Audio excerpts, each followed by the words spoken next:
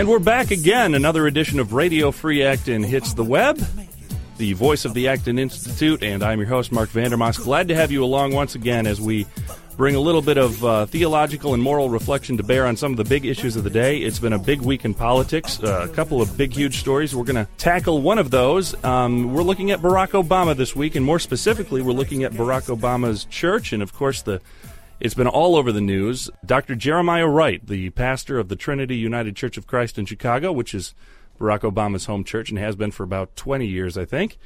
And it's caused quite a stir in the world of politics. Of course, Obama, one of the two leading contenders for the presidency on the Democratic side of the aisle anyways. And here to talk about it today, we've got an all-star crew. First of all, in studio, Ray Notstein joins us again. Ray, an associate editor here at the Institute. Thanks for having me, Mark. And we're pleased to be joined for the first time in studio by the president and co-founder of the Acton Institute, Father Robert Sirico. Glad to have you here today, Father Robert. Good to be with you. What a lovely studio you have, too. Yeah, well, you referred to it earlier as a cave. Yes. Well, I accept that description. And joining us on the phone, once again, his second time on the podcast, from St. Louis, Missouri, Anthony Bradley, an Acton Research Fellow and professor at Covenant Theological Seminary. Anthony, how are you today? I'm doing well. Thanks for having me. Glad to have you along. And why don't we throw it right to you, Anthony? First of all, people might not be very familiar with the whole concept of black liberation theology. Can you give us a little bit of a history? What are we dealing with here? What exactly is this intellectual concept that we're talking about? Yeah, very, very briefly. In the late 1960s, particularly among black pastors in urban areas, there was some consensus and frustration with the fact that mainline Protestant denominations weren't saying much on race. And there were a few theologians, one mainly James Cone, who now teaches at Union Seminary in New York City. He was raised in the African Methodist Episcopal Church, which is one of the largest black denominations and the oldest black denominations in the country, started in the late 1700s. Dr. Cone and other black pastors had several meetings and decided to come with a theology that specifically dealt with the black experience in America coming out of the civil rights movement. Now, basically, they redescribed the gospel and Christianity in terms of God coming to rescue the oppressed, and more specifically, those who have been oppressed due to their race. Now, this particular theology began to grow, and there are lots of theologians now who teach it. It's at several black seminaries in the country. It mainly took hold in black mainline churches, and so the kind of preaching and teaching that we see with Jeremiah Wright, it comes from that generation, is the kind of preaching that you actually hear in several black mainline denomination churches who have pastors who are of that generation. Yeah, it's sort of surprising to hear you say that in a sense, Anthony, in that it's the message when it comes across on these mainstream media outlets to folks who haven't been exposed to this thing. It sounds so racial and so different from, I guess, from my experience, what the gospel would normally be preached as in any church anywhere. Well, it comes out of a lot of anger and frustration and pain. Mm-hmm. That particular generation, these guys, Wright's probably 60, I think he's 66 years old. That particular generation in the U.S. grew up under Jim Crow. They witnessed the civil rights transitions and many of the things that came out of that. And so there are a lot of folks in that age bracket who are preaching, who still have deep memories of racial segregation and the movement in general. And that comes through their preaching. I think what we see now is that the mainstream media has been so disconnected from this side of the black church that they're in shock that someone would be saying this. But, I've been telling people this is the kind of preaching that I heard in my all-black, very large United Methodist Church in Atlanta when I was growing up in the 70s, 80s, and 90s. Father Robert, I want to turn to you. When we hear the term liberation theology, in this case it's black liberation theology, one of the first things that pops to mind is the liberation theology that was so prevalent in Central and even South America in the 80s. What are the similarities between black liberation theology and the more commonly known liberation theology that we've dealt with in the past. Well, it was also very prominent here in the United States. It had quite an influence, for instance, in 1986 in the American Catholic Bishops' Pastoral on Economic Justice for All. So it's not just a Latin American phenomenon. I think some of the themes, broadly speaking, are very similar. The theme of deliverance, of oppression, of the Exodus story as part of the whole metaphor. Of course, you find this in Martin Luther King long before any of this form of liberation theology. It'd be interesting to hear from Anthony their take on King and his, especially the early King, his kind of more natural law approach to these kinds of questions. So, in some sense, it's a similar endeavor.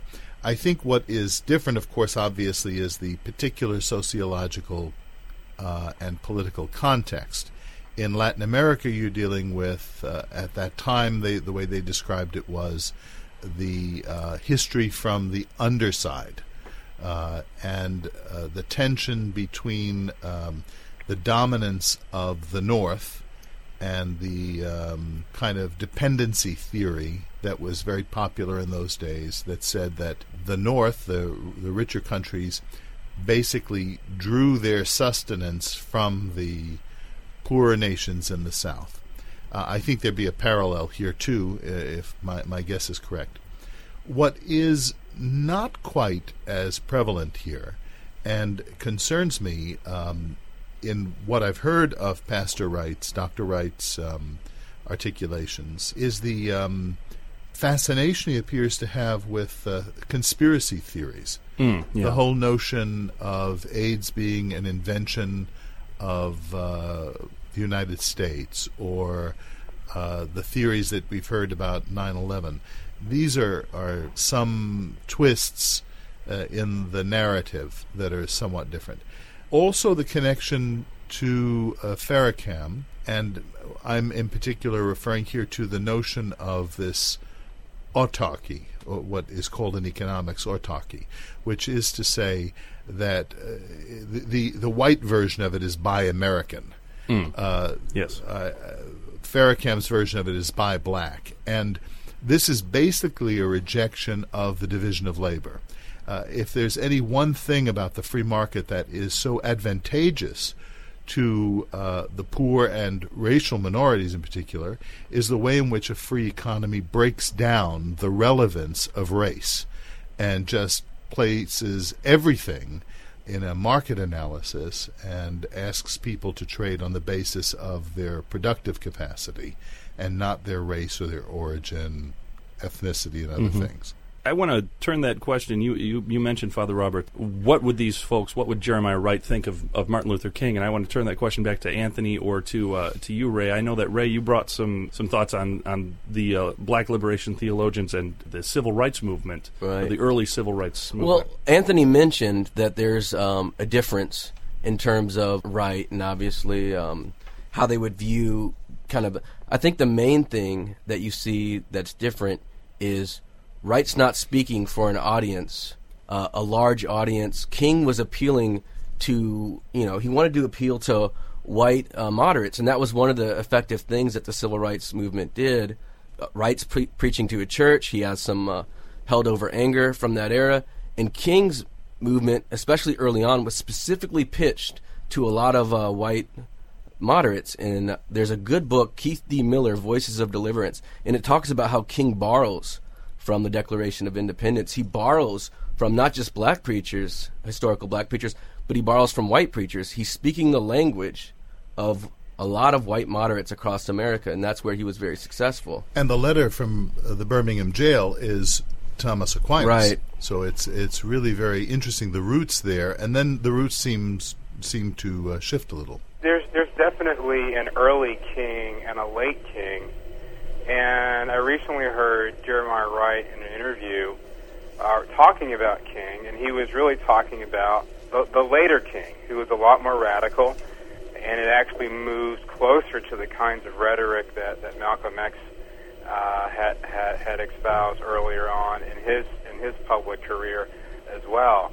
And I think, for many in the black church, even in the 60s, the late 60s and through the 70s, I mean, there are people who believe that King's rhetoric didn't go far enough, that it wasn't radical enough. And if you read a lot of early black liberation theologians, there are many who thought that King sort of soft-pedaled on some issues and didn't take advantage of his platform to really drive home the point. And sadly, a lot of those pastors and theologians sought to raise up a generation of black politicians out of the church to go in to use government as a leverage for expanding power. And that's when the black liberation theologians, especially with James Cone and Cornel West, decided to, on purpose, I mean, they were explicitly decided to use Marxism as the ethical framework for black liberation theology, and they sought to bring Marxism into the church and attempt, which you can't do, to biblically justify it. And, to kind of elaborate on this point, this philosophical shift to the state results in an institutional shift so that the main leaders in the black community who had been ministers and then lawyers and doctors and dentists and what have you, now begin to shift to the politicians, to the bureaucratic class, and that's why you have this relatively new hybrid of the black preacher as politician. I'm thinking of Sharpton and Jesse Jackson and a myriad of others, lesser lights. And then there is a further sociological consequence to this, because now you have in the black community, well, perhaps not now, I think perhaps Anthony will make the case, and I'll invite you to do that, but a disdain for the entrepreneurial class. Now, let's say the next generation might be reappreciating the entrepreneur, the role of entrepreneur in the black community. Right, there has been, and of course you saw this late 70s or the 80s. I mean, there was this strange, really odd, new disdain for the entrepreneur, when in fact that person has always been a hero in the black community. And as soon as Marxism began to infect the black consciousness, especially within the context of church, people began to adopt this class warfare mentality. And I think that's one of the reasons why the conspiracy theories are beginning to have more plates. If you read Dwight Hopkins' book, An Introduction to Black Liberation Theology, he teaches that at the Divinity School at the University of Chicago. He's James Cone's heir apparent to the movement. I mean, he recently wrote that Coca-Cola is actually attempting to change the taste buds of Africans so that they desire their product over their own native drinks. I mean, and so this is the kind of fanatical rhetoric that has been infused in the church because of an attempt to justify Marxism. And I thought restaurateurs have been doing that to all of us for years. That's the nature of good cooking or drinks or anything, in the market, to compete for a market share, as though this was something sinister. Right, and it actually turns preferences on its head. I mean, it actually is a very sad way to actually denigrate the humanity and dignity of Africans, as if they can't choose on their own what they want. And black liberation theology has turned into a system that reduces the human person to victim and then reinterprets their realities such that they are no longer human, because they are no longer able to make decisions for themselves. They need surrogates to make decisions for them. And this is all, at least in their circles, in the name of good theology. But you won't find that sort of platform in the Gospels anywhere. Anthony, I'd like to ask one more question here. We're running out of time, but this descent, I guess I'd call it a descent into conspiracy mongering. With the example that you gave about Coca-Cola, with Reverend Wright's talk about the AIDS virus and whatnot, and the 9/11 conspiracies. Is that an indication that this philosophy is wasting away intellectually, or is this a turn for the worse, or are we seeing this sort of die out? Well, I think it's actually generational more than anything else. I mean, my parents' generation, they're in their mid to late 60s, and they fundamentally embrace a lot of these conspiracy theories as if there is a meeting of the great white man that has a convention or something somewhere in America who decides ways to oppress racial minorities and women. And that's actually more mainstream than people realize, and hasn't been challenged a lot, I think, because it hasn't been exposed. And I think that this is good, that we can sort of, for the first time maybe in a while, see the sort of rhetoric and preaching that goes on in the religious left. The religious left is as radical and fundamental as other types of liberals on several issues, and they haven't been exposed. And maybe this particular episode will help us see some of the truth in those circles as well. Anthony Bradley, thank you very much for joining us today. We appreciate it. Thanks for having me. Same to you, Father Robert. Hope you'll be back many times on the podcast. I'd enjoy it. I'll visit the cave anytime you invite me. Excellent. And Ray as well, thank you, for joining us today.